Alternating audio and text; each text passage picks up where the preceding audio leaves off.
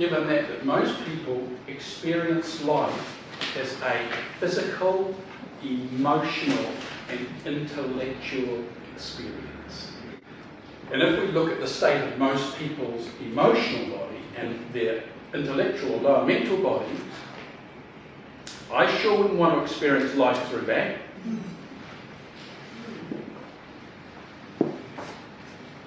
And I think it was Patricia saying before that when she did her attunement, that she experienced her emotional body in a way that she'd never experienced it before.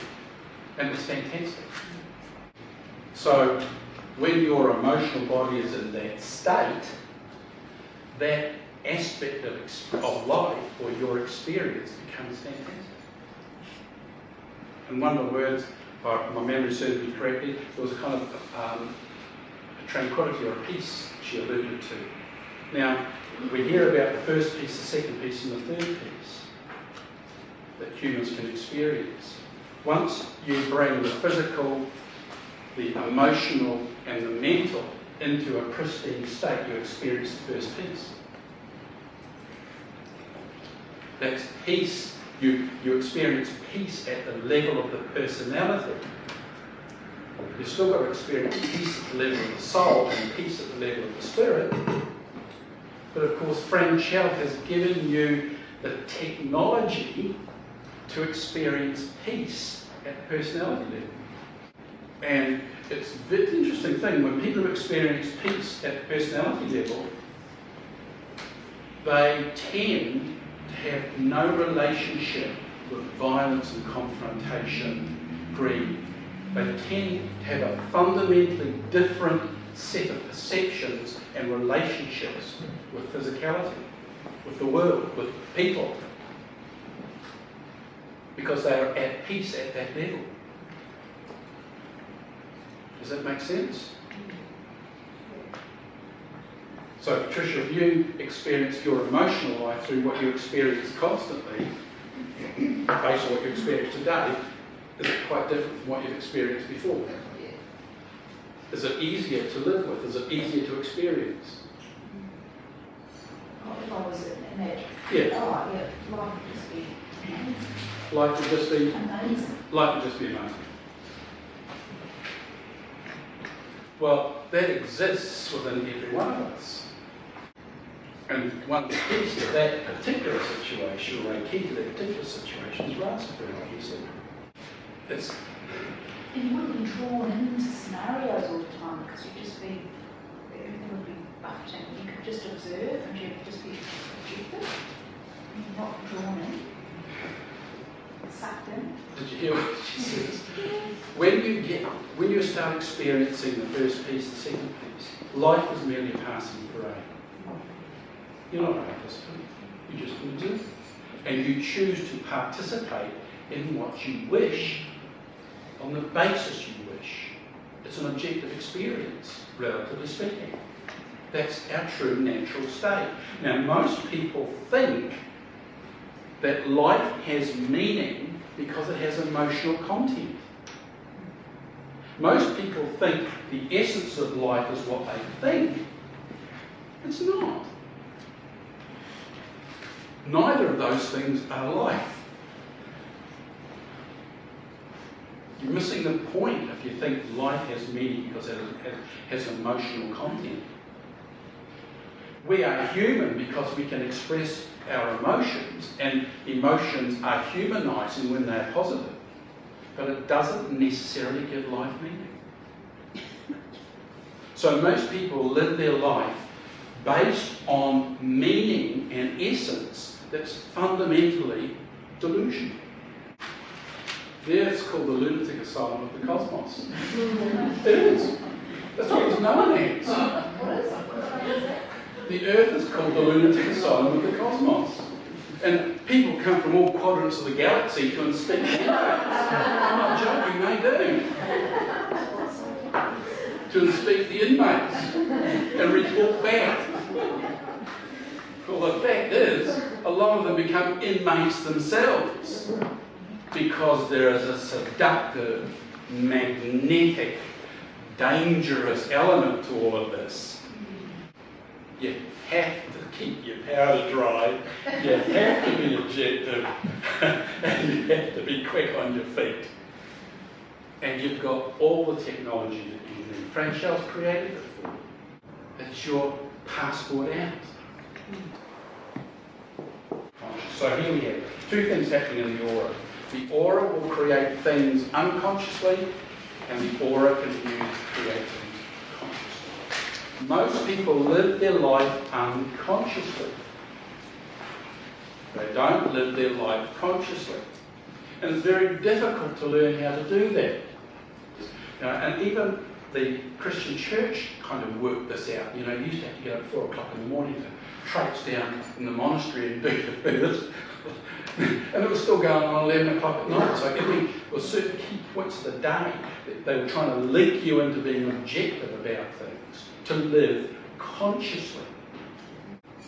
And you go into a Tibetan monastery and you watch what they do, and you'll see the whole day is controlled, and the objective is to live consciously, not unconsciously. And it is so easy to become unconscious. Cleaning your teeth in the morning, you're out to lunch, because you don't say any time. Oh, hello, it's lunchtime, Yeah, washing the dishes. It's those repetitive, mindless tasks that switch on the opportunity to become unconscious. Can you relate to what I'm saying? It happens so fast, so easy, doesn't it? Our aura is sacred space. And remember, Frank Shell was measuring an aura, and the person sitting way over there, and this is the space happening. So from there to here, a circle around that person's sacred space. Everyone has sacred space. And we are responsible for maintaining the sanctity of that space, irrespective of where we take it, because when we go, it goes. And that's what, in a sense, we won't step through it all, we can read it, that's what temples were all about.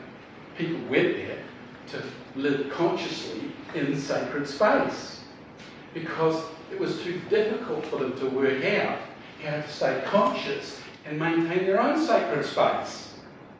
Make sense? Now, what you can do, because you've got 7 essences from the ferns, you can maintain your own sacred space. And that's the way it is now. Everything's changed. We've entered a new world, a new time. We have to accept full responsibility for our own development, for our own health and well-being. We have to accept responsibility for creating our own temple that we live in, that we stay conscious within. Well, Spirit understands what the problem is, that it's difficult to do.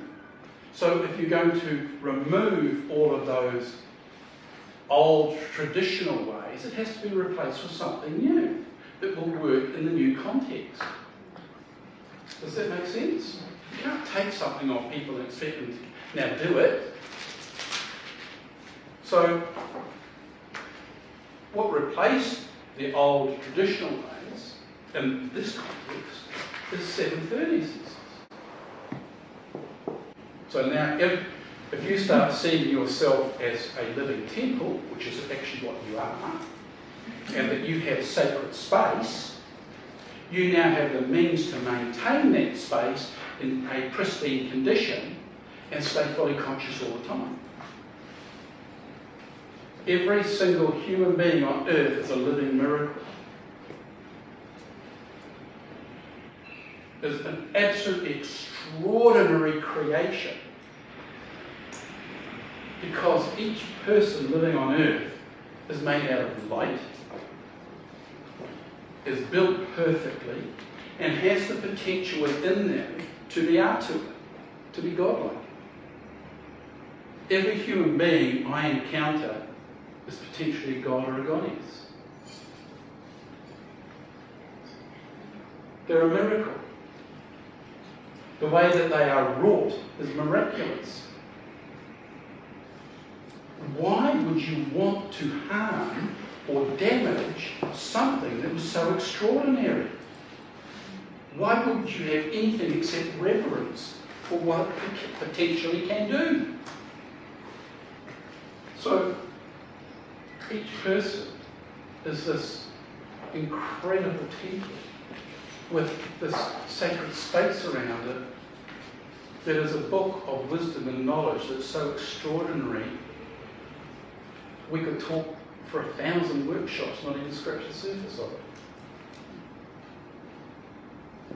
And there's no limit.